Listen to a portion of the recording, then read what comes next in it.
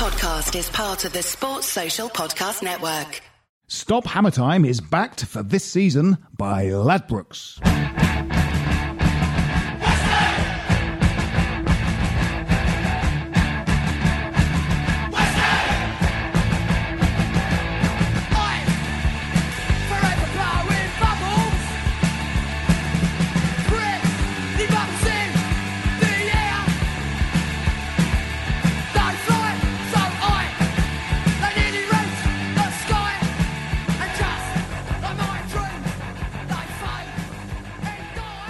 Hello and welcome to Stop Hammer Time, and it's a triumphant podcast supporting a Premier League football side which will be playing Premier League football next season rather than Championship football. Tragically, also playing Premier League football next season will be Neil Warnock.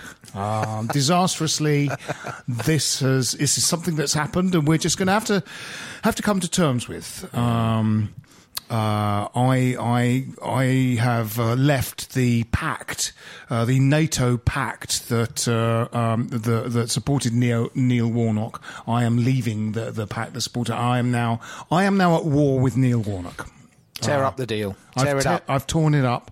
I've stepped away from the deal, and I will not. A lot of the other podcasts are still doing business with Neil Warnock and are in that deal. I won't do it. I hate him. Also joining me this week, Jim Grant. Jim, what do you make of Neil Warnock? Well, I'd just like to say this about Neil Warnock, that this year we are supported by Ladbrokes. We are backed by Ladbrokes. No, this but podcast. Neil Warnock. This Ladbrokes are supporting this podcast, and they're offering special deals. Does if you this go to bet.westhampodcast.com in association with Ladbrokes? In association with Ladbrokes, yeah. Absolutely. Comes to you courtesy of Ladbrokes. That's all I've got to say on the matter. Where do people have to go for offers and bet.westhampodcast.com. What is that email address again? No, it's not an email. It's a website. It's a web address. It's bet.westhampodcast.com. Right. Well, that seems to be... That's a very charitable view of Neil Warnock. So well, what else can you say about him, really? It implies, in a sense, that you're in love with Neil Warnock. A little bit. Right? You like the Warnock. I've got... Jim, be quiet. Okay. Because it's time to introduce our next guest. Now, a lot of blogs claim to be the best blog on West Ham. I listened back actually to last week's podcast, and Donna the Hammer was on, who does the excellent blog about West Ham and Wagner. I call it a podcast consistently all the time. Did you, Jim? I didn't pick you up on that. Well, I wasn't listening to you, probably. You correct me once. You're clearly not listening to me. So we're sitting feet apart. I was reading for most of last. You must have been. Yeah. I mean, you must have been. It's appalling. I'm consumed with shame. Okay. I constantly called his blog a podcast, and I don't know why I did that. Well, nor do I. You bamboozled me. Rapidly encroaching dementia. Well, quite possibly. We're none of us getting any younger. No. Many contributing factors. My diet. all gravel. My all gravel diet. And heroin. You were saying. But if you like blogs and you want to read the best blog that there is on West Ham, I'm sorry, Donna the Hammer, yours is more about Wagner and West Ham. If you want to read the best blog, I'm sorry, Pete May, yours is excellent as well. It is Hammers in the Heart. Pete May's excellent. Yep. But the best blog you could conceivably read about West Ham United comes from this man. It is, of course, the H List, and he is James Cairns. Hello, Phil. How are you? I'm very well. I wholeheartedly support your sanctions on Cardiff. Thank you very much. Thank you very much. Jim was sort of equivocating. I don't know what was going on there. Can I just say something? The one little thing, I didn't get a ticket. I couldn't get a ticket to the 1991 Villa Park semi-final. And he was one of the pundits as a young manager at the time. He was one of the pundits. And he, on that day, tipped West Ham to win that game and was clearly supporting West Ham on that day. And ever since that day, I've had, I had a little bit of a soft spot for him from that. And I can't completely lose that. Bit of water under the bridge since then, though. Well, of course, and I accept all that, but, you know... Do you remember the whole season, 2006-07? Do you remember that season? Rather than one thing that happened in 1991. Remember the entire season, I think I might 2006-07? have... I've been hitting the vodka by then. Right, okay. Yes, well, that now everyone hates Neil Warnock. Well, you know... Even Cardiff fans hate him. There's no room in my heart for hate. Jim, you hate everyone. Apart from Reading. You hate Reading. Yeah. You don't like Jimmy Kepe. Yeah, no. No, you're consumed with hate all the time. Consumed with hate. Not true. All the time. Like a Game of Thrones character. Like Sean Bean. Who we also hate. Oh, we hate him. We hate him. We hate him. And we hate... can't stand him. Yeah, we hate Warnock as well. So we hate all of them for the same reasons. 2006-07. Yeah.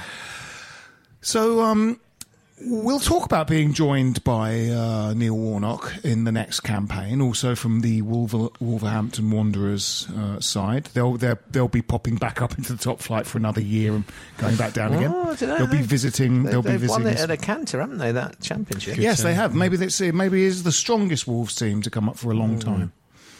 At least they won't be able to sell us Matthew Jarvis again. They won't be in a position to do that. No, that will never be able to happen again. No. Time has moved on. No one can sell anyone Matthew Jarvis. Where does he play? I feel like you might be overestimating David Sullivan a bit here. Oh, but maybe. Anyway, yeah, okay. Maybe. Well, he went to Norwich after us, didn't he? But I think he got injured there. Did he? He Should doesn't we talk seem about to... West Ham? Yes. Your thoughts about... Safe West Ham. Safe West Ham. Is it safe? Yes. Safe. It is safe. It is safe. That's a possible title, isn't it? Yeah, it is yes, safe. Yes. Is it safe? Yeah. Write that down, Jim. Yeah, I've done that. Are you listening note. to me? You're not even. You're looking at me. Have you got eyes drawn on your eyelids? Are you asleep again? Are you doing this podcast asleep? Yeah.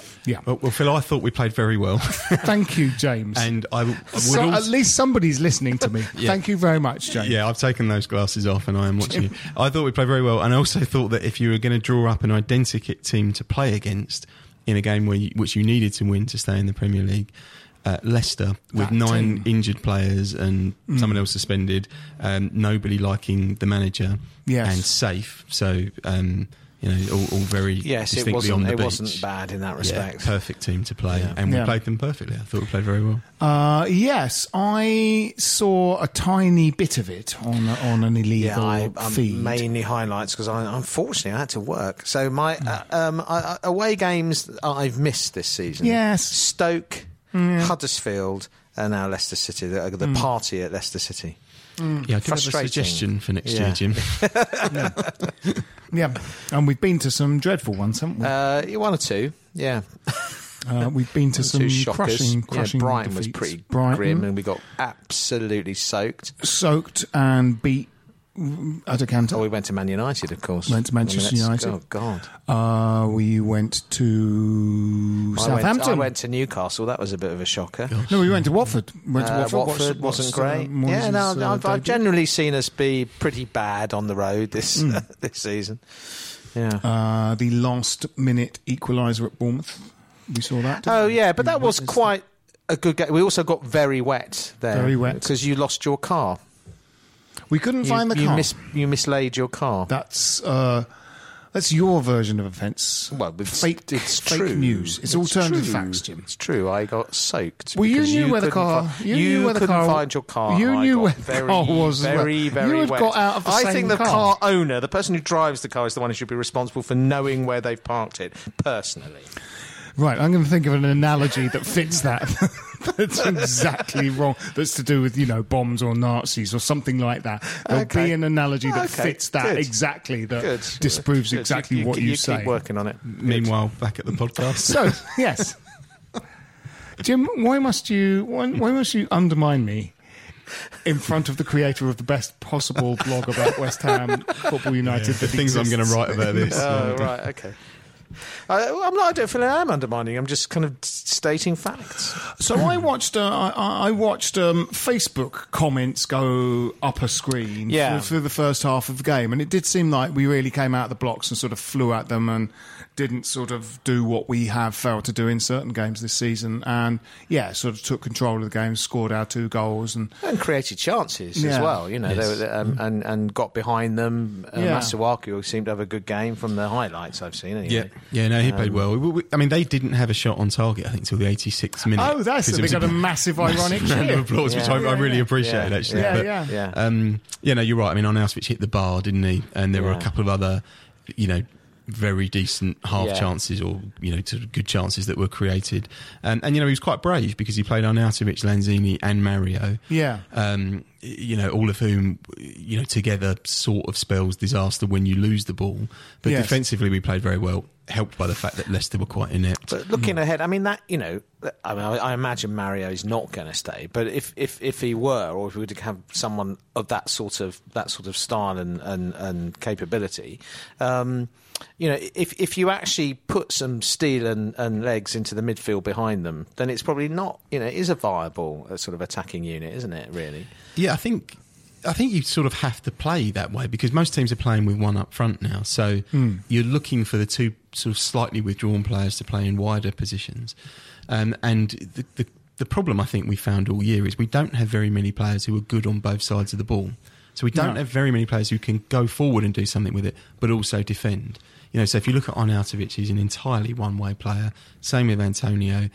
I've sort of come to that conclusion a bit with Lanzini as well. Mario looks exactly the same. And similarly, our defenders can't do anything much beyond defend. I mean, one of the reasons I think Cresswell's good is because he can pass, which is very unusual for our back 4. So they need to get a couple of players who can do both things because Kouyaté also can't do either. No, which is not helpful. No, seemingly at the moment. Well, he's fallen off a cliff though in terms of form, hasn't he? That's such a shame. Let's look a little bit forward to the next couple of games we've got because we can now, in theory, play with a little bit of freedom because we are safe.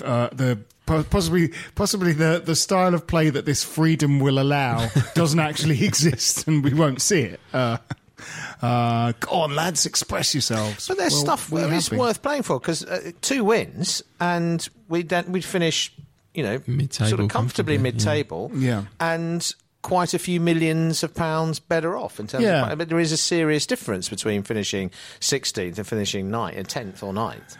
I was saying to James earlier, I thought that just to, as a kind of figurative sort of token achievement that would be good in my eyes would be either 10 wins or 40 points, which would mean winning one of these games or drawing both of them, and I think that's sort of doable.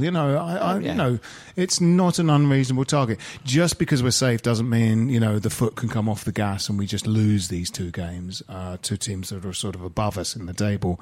So there would be, in theory, no disgrace to losing those 2 games. It would just be great to get something out of, this, get little points. Always good to beat Man United. And we often raise our game against them, especially in a night game. Night game at home. It feels it could be something, it does feel like we should be competitive, doesn't it? Absolutely. But as you were saying before, they've got a need to win, haven't they? Yeah. Perhaps a bit more so than us because they need to cement their 2nd place finish, which is a bit of a shame, but they do also have the cup final as well. So I think that's right. That he will be cautious, you would think, with anyone who's injured. Yeah, and it just would be quite nice to have a game this season at home under the lights, a little bit like the Spurs game last year, where that just sort of galvanises you a bit, and gives you some semblance of hope. Albeit the Spurs game last year was what convinced Sullivan to keep Bilic, so there's double-edged sword. I would suggest, but we haven't really had a game like that. Or at least that I can recall. No, it's going to be interesting to see because how we do in these 2 games is going to really affect the mood going into the summer, isn't it? I think if we lose these games, 2 games coming up badly, I think it could be quite a poisonous atmosphere on the last day in the stadium. You could easily get Leicester's lap of yes in front of the West Ham fans. Lap of it would be a bit like that, I suspect. Yes. And then you'd be staying up with less than 40 points, which is actually just sort of. I mean, that in itself tells you a lot, doesn't it, about how what about well we've done this yeah, season. Yeah, absolutely. I mean, we've been here before, haven't we? I think the last game of the Grant season at home, I think a lot of people left, and I'm not sure we saw the lap. Oh, that's Sunderland. The lap of shame. Although there was a good ironic conga in the chicken run, wasn't there? But yeah, there was a good. You know, we're good at sort of absolute kind of gallows humour because the conga really came out of it. It couldn't have been worse that season. That was terrible. You know, that game against Sunderland. 3-0 we lost. Yeah, God, yeah. imagine losing 3-0 really to Sunderland. Oh God! I mean, it's never before dreamed of. Yeah. And it was funny that season, wasn't it? Because we when Demba Ba came in the winter transfer window, we got that sort of win against Stoke, win against Liverpool. And at that point, you suddenly thought we're going to stay up. Yeah, and then it all fell apart. Shit. Well, what had been bad before that little run just came back. You know, in a sense, I mean, you could see a parallel with the rallying under Moyes and then actually settling back down to be battered a few times again and again. You know. But I wonder. I mean, I think there are parallels because there were a lot of players playing mysteriously badly that were just going to let you down week in, week out. I'm talking about you, Matthew Upson. You know, there was a kind of some sort of malaise in the team that was briefly cured. And then just crept back in, and we slumped to a relegation, and you know. A very poor transfer window preceded that season as well. Yes. And I mean, it wasn't dissimilar, actually. You're right. There was a bit of a sort of mid-season bump. But probably one of the differences is that the bottom of the division wasn't so awful as it is now. Yes. That there are probably 9 teams worthy of going down this season really in the Premier League. Yeah. But we wonder about next year, don't we? Because Wolves, as you say, look strong. Cardiff, you know, there's a spirit in that team. They're all right, and those teams, you know, couple of teams it looks like it might well be the case. I mean, Huddersfield are still in potential danger, but it does look like the 3 promoted teams might stay up. Make it. And you know, and you know, as a promoted team, you get that foothold, you get that toehold, you get a bigger budget. You know, it gives you a huge confidence boost as a club. So suddenly, that you know, it's not unusual for teams. You've seen it with before, you know, with the Swanseas and Stoke Citizens and whatever. You know, Stoke have had 10 years. You know, you get that toehold. There'll be mid-table teams potentially next year, and of course Newcastle are a big club anyway. Yeah. So. You know, we have to radically improve the depth and quality of the depth of the squad and the quality of the starting 11. Otherwise, we are really, you know, we're just staving off the inevitable. That's right. That's my real fear.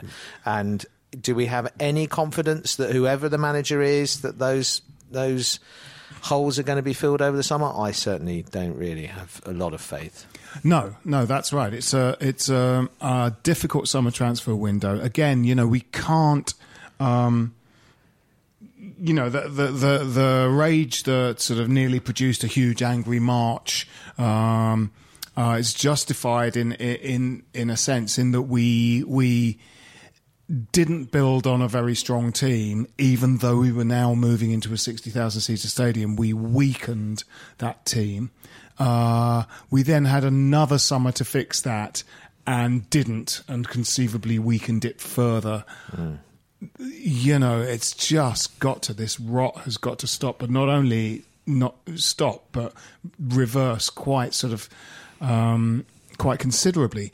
One thing that's been sort of mooted is a sort of managerial change, and you know, some people I respect and think highly of their opinions have been kind of lobbying for a managerial change, and I am surprised that people would say that so easily, because I think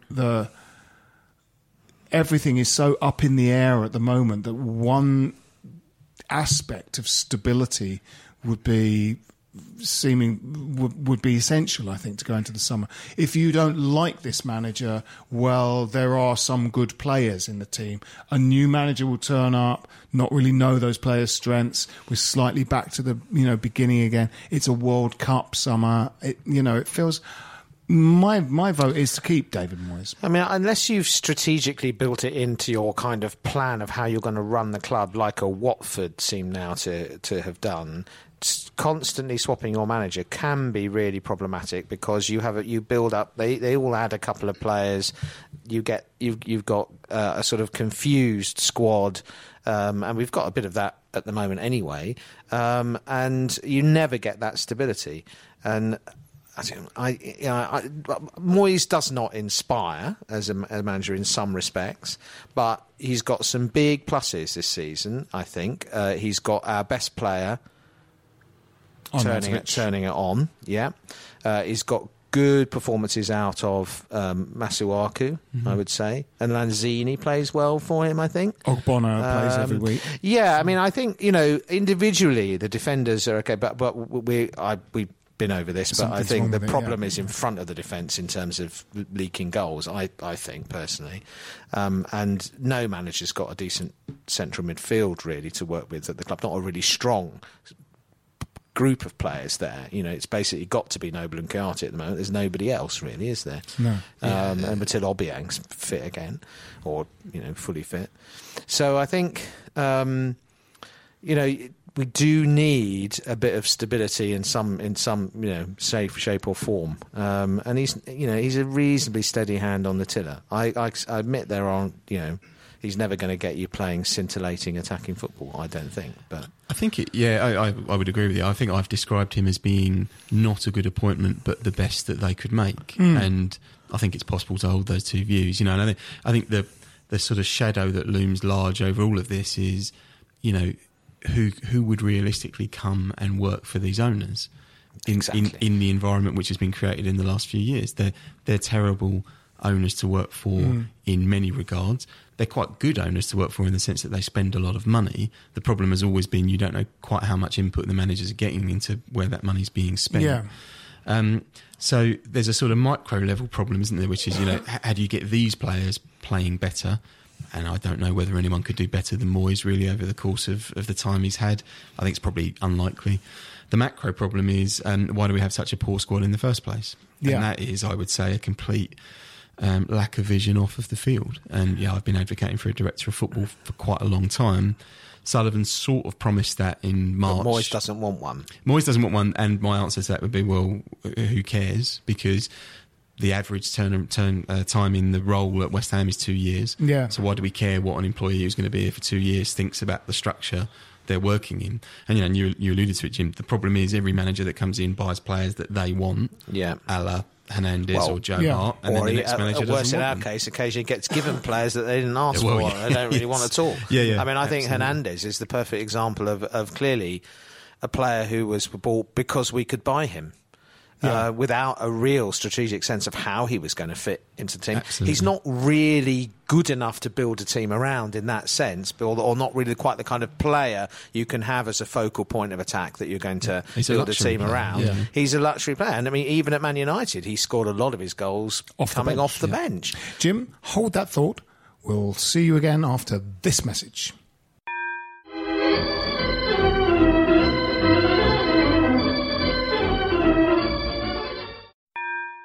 Stop Hammer Time is backed for this season by Ladbrokes. Welcome back. Yes, Jim, you're saying, the last transfer window we got Hernandez, and we said this again and again. The very fact that we were kind of in for Hernandez and Giroud at the same time speaks to a kind of uncertainty as to what your style of football will play, and there's a degree of chicken and egg to all of this, in that just buying a kind of a collection of footballers and then trying to build them into a sort of a team that fits that set of players you have is different from having a vision of how to play football and then seeking players that fit that vision. I think it has been sort of difficult for Moyes in a sense. You know, I've said this a couple of times. He was sort of criticised for setting up very defensively for a couple of the games, but I think in a sense, you know, Mario and Fernandes were supposed to be attacking players, but for some reason they just sort of didn't in the game. And you can always say, well, then the manager should make them do that. But I think sometimes inside the 90 minutes that doesn't always happen, because especially since the players behind them are kind of not getting their full confidence. They don't feel that they can press forward and make runs, you know, that much. They're all feeling they should slightly be part of a kind of back five, leaving Arnie on his own up front. Yeah, and I think we also don't have any pace. I mean, I feel like I say this every time I come on the show, but we have no pace in the side, which means that in transition we are really a poor team. You know, when we lose the ball or when we win the ball back, we just don't have the speed to get where we need to be. We don't have enough good technical players in midfield to keep the bottom. You know, Chiati is not a hanger on to the ball, is it? You know, not anymore. No. You know, and I think so that kind of lack of technique / athleticism in midfield, central midfield, is a major problem. Although, you know, Noble, bless him, has scored a great goal on that's a really beautifully struck goal. Yeah, agreed. And tries his heart out, and is still a good player. But he needs to now be in a squad. He needs to be in an. You know, he doesn't. You can't have a central midfield of Noble and Chiati and nobody challenges them for a place. No. It's really problematic. So I don't know. Moyes, I think, is not an imaginative manager, but I think he looks at the resources. He's looked at the resources he's got, and he's done the job he was asked to do, and he's seen it through in the end. And he's got some decent performances out of 1-2 players. He's found a way of getting our left side working pretty well with Cresswell and Masuaku. There's only Zabaleta on the right, really. So, you know, every attack comes down the left virtually, doesn't it? Or it's smashed into space for Arnaud to run. And you're absolutely right about, you know, and he did try and address the pace issue, because Arnie's got pace. Yeah. He tried to get Antonio. If you know, apart from injuries, he would have had Antonio in the team and tried to play him up front with Arnautovic at times to get some pace in. Masuaku, he's clearly seen as someone who's got a bit of pace there. But you're right. Generally speaking, you know, we're running through mud, aren't we? Yes, we're an old team and a slow team, and that's been very noticeable. I think he's suffered with not having Obiang. I think that lack of a defensive midfielder has been so problematic because, as you say, you know, Noble, I think, has done well this year, actually, but, you know, he's in decline. Chiati, I think we have to accept he's in decline, even though it doesn't seem like he's old enough, but modern footballers now decline much earlier. You know, we were talking about Kevin Nolan earlier, and he's a good example, I think, of the player at 31. His legs are gone. But he never had a real sort of athletic physique, did he, to be fair? But I think the change in the game was what changed that. Maybe Noble stayed the same, but football got quicker. And I think that is something that's really been noticeable this year, is just that inability to transition quickly. And as you say, Antonio is constantly injured. You know, I mean, that's another thing we have to address is when we buy players, we've got to look at their injury record. Buy younger players, but also buy players with a record of playing 35 games a season. Not sort of talented, you know, a Wilshere type. To me, I would steer clear of. I like Obiang, but even before his injury, he wasn't having a vintage. He wasn't having a great season, I don't think. No, he was but he's patchy. a defensive midfielder, at least in terms of understanding the role, I suppose. Well, maybe, but I don't think he's a real break-up play. I mean, we saw glimpses of it in under Bilic, but I think that is a key position for us. We need a really good, top-class holding, you know, midfielder who can distribute the ball, who can win it and break things up and protect that defence, because it needs protecting. Yeah, and it's one thing that is problematic is that this is a World Cup summer. Absolutely. And those slightly are another kind of random factor in your kind of transfer planning, is that everyone's waiting to see how everyone else does in the World Cup. And, another reason to at least have I think for me, another argument for Moyes is to have a manager at least who is in place and has been in place and has been in place and has seen what the team needs and sees what he's got and what they are capable of and what can be added to that. Yeah, I think that's a fair point. I mean, we've talked a lot about what we could have kind of need, but I mean, who do we think it's important we hold on to, or worse still, might want to hold on to but might lose? I mean, Lanzini's obviously top of the list, isn't he, of players you feel on both of those lists? You want to keep him, but if he has a good World Cup, especially, he's going to be on some people's shopping list, isn't he? Yeah, I think I wrote the other week that I would only keep Ogbonna, Rice, Arnautovic and Lanzini of our current squad. Well, they would be the only ones I would be sort of protecting if people were to come looking, and sort of half an eye on Cresswell and Masuaku in the same way. And I think also Adrian, just because I think he's a pretty decent goalkeeper, and I think goalkeeper is actually quite a long way down the list. But beyond that, there's an awful lot of players who are expensive and injured and taking up space in our squad. Carroll, Reed, Antonio. That's the best part of 300. Yeah, Byram. But even in terms of wages, those three plus, I would argue, Hernandez, the best part of £300,000-400,000 a week, who are not playing for us. Yeah. And you can't carry that when you're a mid-table side. No. But whether they can get rid of them, obviously, is a different matter. But if you had the choice, I would get rid of them, and I would go and buy some younger players. I wouldn't buy anyone over the age of 25, and I would take the rough with the smooth that you get with that, and at least try and get younger, fitter, quicker, and try that, because we've done the other way, which is buying experienced players, and it's been awful. Well, there was a time a while ago they did say that was going to be the transfer. I'm sure they came out and said that our new transfer policy is going to be buying younger players and whatever. And they have. It's about a week before they signed Patrice Evra. They've abandoned that, haven't they? Yeah. Completely. Well, Premier League experience was another kind of watchword. Come on, that's. Clubs are buying fantastic players who haven't played in the Premier League, who sort of learn fairly. Well, we've had a couple of good picks from the Championship, haven't we? Antonio and Cresswell. Yeah. Lanzini came from Qatar or Dubai or something, didn't he? And everyone looked at him and said, "Oh, he's too small. He'll never make it." And now he's the player you would argue we would be most keen to hang on to. Certainly has the best market value. But we really are looking at kind of a huge surgery to the team, aren't we? We want sort of, probably something like 6 or 7 starters to kind of come in to the team.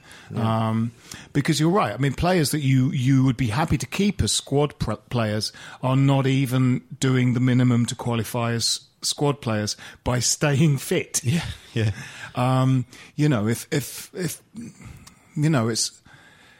Antonio spent quite a bit of last season out, and now what feels like most of this season out, and you're kind of going, well, we haven't seen this guy for like a year and a half now, and feels like he used to play for us and sort of doesn't anymore, and some of his performances have been kind of worrying. His sort of engine, that sort of tired cross to the goalkeeper that resulted in Palace's equaliser early this season was like he'd come off the bench and looked exhausted. So arguably the most pivotal moment of the season. It was crazy. I mean, a sort of an extraordinary. I mean, I've spoken about this again and again, but with about 10 to 15 minutes to go, Lanzini and Antonio trying to sort of run the ball into the corner, and you're just going, what are you doing? That has Bilic told you to do that? And then that extraordinary limp pass to Palace's goalkeeper that led to a goal. And he had plenty of players to pick. I mean, he just had to pick a player out. Right, I mean, it was the failure to make the pass. He put it in the one play. He stuck it on James Tompkins' chest. Just did it back to the keeper. In amongst all this, the injury and whatever with Antonio last couple of seasons, it's suddenly become this sort of thing where you don't quite know where he plays. He's come from being basically a winger. who gets in at the back post and scores headers and runs at people and doesn't quite know what he's doing with the ball, but somehow he quite often comes up with it. You know, that kind of go-get-'em sort of player, not perfect technique, but energy and pace, really good pace. To a sort of then, well, is he a wing back? Is he a striker? Yeah. Is he, the whole kind of strange right back experiment with Bilic? Yeah, You can see what Bilic was trying to do there, but he's not a sort of gifted all around, a gifted enough footballer to make those kinds of adaptations, is he, to his game? When things were simple for Antonio, he's like, here's the ball, kind of run after it and kick it at the goal and get it in at the back post. He looked bloody good, didn't he? But as soon as he's had to kind of think tactically about what he's got to do, he's not looked quite so, and he's been messed about. You feel as though his head's been messed with in some way. Moses, who in a way, Antonio was Moses' understudy. At Chelsea, Moses is doing what he's always done at every club he's played at. He's sort of played on that flank and he just patrols that flank, and that's kind of his job. And also Moses, they're very similar players in a way in that they're sort of self-starters. When Victor Moses played for us, there was a lot of kind of skillful interplay between the rest of the players. Moses tended to be like a sort of sole trader. He would almost start his move with a run up the right flank and then see how it turned out. And often it turned out quite well because he's a decent player. So there'd be a long run and then maybe a 1-2 and then a shot on goal or a corner. And that was kind of that's how he worked. And it feels like Antonio is like that as well, like the new Marlon Harewood. But he's not he's not necessarily part of a kind of front three, because actually sometimes he lets you down in the box. He hasn't got the kind of quick feet in the box, And also doesn't do any work going backwards. I mean, he's part of this sort of cabal of good attacking players we've got who, once they've lost the ball, are useless to you. And the problem when you don't have any defensive midfield cover is that then teams can just break and cut through you, which is what we've seen, particularly against good sides. You think about Man City at home, Liverpool at home, how easily good teams beat us. Yes, it's really worrying. Have we really competed in midfield in any of these games? Because some of the games that we've done well in, actually it's been balls into channels to Arnautovic that have kind of unlocked the defence. So we're almost missing out the midfield. Southampton at home, we dominated midfield. And I think from what I saw, Leicester we did. Yeah. But then I would say two quite on the day, quite poor sides. Yes, absolutely, our midfield is probably fine for, bottom half clashes. But we're aspiring to more than that now, aren't we? As a club, we've lost some bottom half. We've done really badly against some bottom half teams. Really bad defeats. Newcastle tore us to shreds. Yeah. The home game was a bit. They shouldn't have got anything out of that probably. But up there, we were shocking. I think not knowing which Chiati you've got Brighton, from week to week. Brighton. Home and away, 6-1 on aggregate. I think we do. We absolutely do need someone in midfield who really knows their job and knows how to do that. It's got to be. I feel like we need an actual midfielder though who can just get on the ball and pass the ball as well. So I think Lanzini is that player, but then Lanzini doesn't do much tracking back. So kind of a more old-fashioned central midfielder who's doesn't need someone behind them, and doesn't just get the ball and give it to a more attacking player. It feels like Obiang can be that player. Or close Possibly, to that player. I mean, maybe the problem is that kind of player is Isco, and this costs 65 million quid. Maybe we just got to be level, realistic. Maybe, maybe. But I'm thinking maybe of someone like Kearney from Fulham, or someone who we were interested in, weren't we, in January, and were quoted 25 million. But if they don't come up, complete. I'm not. That's a possibility. I imagine. Yeah.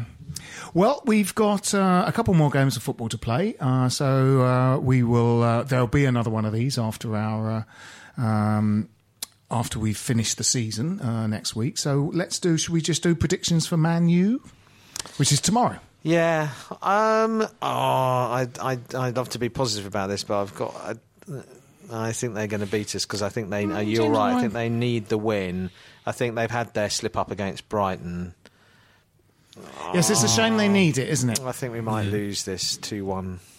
I've been convincing myself for a while that we'll beat them, that it will be a historic under the lights. Oh, I'd the love it to team be will that. play with no weight on their shoulders, and it'll be a sort of exciting 3-2 or something. What are you going for? Yeah, we'll win 3-2. 3-2. Yeah. I think I'm going to go. We'll win 2-1.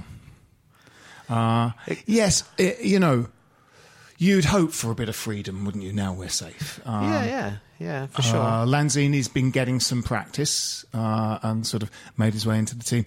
He immediately had kind of ice on the knee after he went off. But, hopefully that's not too worrying. There is a bit of a doubt about Arnautovic, actually, and I would say if he's not playing, right? Oh, yeah. We'll lose 4-0, but... Yes. Who knows? All right. Well, those are our predictions. This has been this week's Stop Hammer Time. My name's Phil Whelans. With me have been Jim Grant. Cheerio. And James Cairns. Good night. Come on, you Irons. This is a Playback Media production. Get all the associated links for this podcast at westhampodcast.com. Stop Hammer Time is backed for this season by Ladbrokes. If you're a large organisation involved in managing, purchasing or making decisions on software licenses, you need Livingston. Livingston provides the technology and a large team of experts to help you understand what software is installed on your network, who is using it, and whether you purchase the right number of software licenses to legally use it. This information can help you make smart business decisions when it comes to renegotiating software licensing agreements with large software publishers like Microsoft, Oracle, IBM and others, and when budgeting for software spend. To reduce the cost and risk of managing your software licenses, speak to Livingston today about our managed services. Over 50 multinationals across the world trust Livingston to manage their software licenses. Visit livingston-tech.com for more information. What's your thoughts on Fulham? Chances are you don't think about them too much, but nice away day by the river, used to have a Michael Jackson statue, and once did quite well under Roy Hodgson. But that's probably about it, because chances are you're not a Fulham fan. However, if you do know someone that supports Fulham, maybe a mate or a colleague at work, please tell them about the Fulhamish podcast that I host every week, looking at each Fulham game as it comes and goes, with a nice bit of quirkiness and humour along the way too. You can find Fulhamish at fulhamish.co.uk, and we're also available on all podcast platforms, including iTunes, Acast and playbackmedia.co.uk. That's Fulhamish, your weekly independent Fulham FC podcast. Sports Social Podcast Network.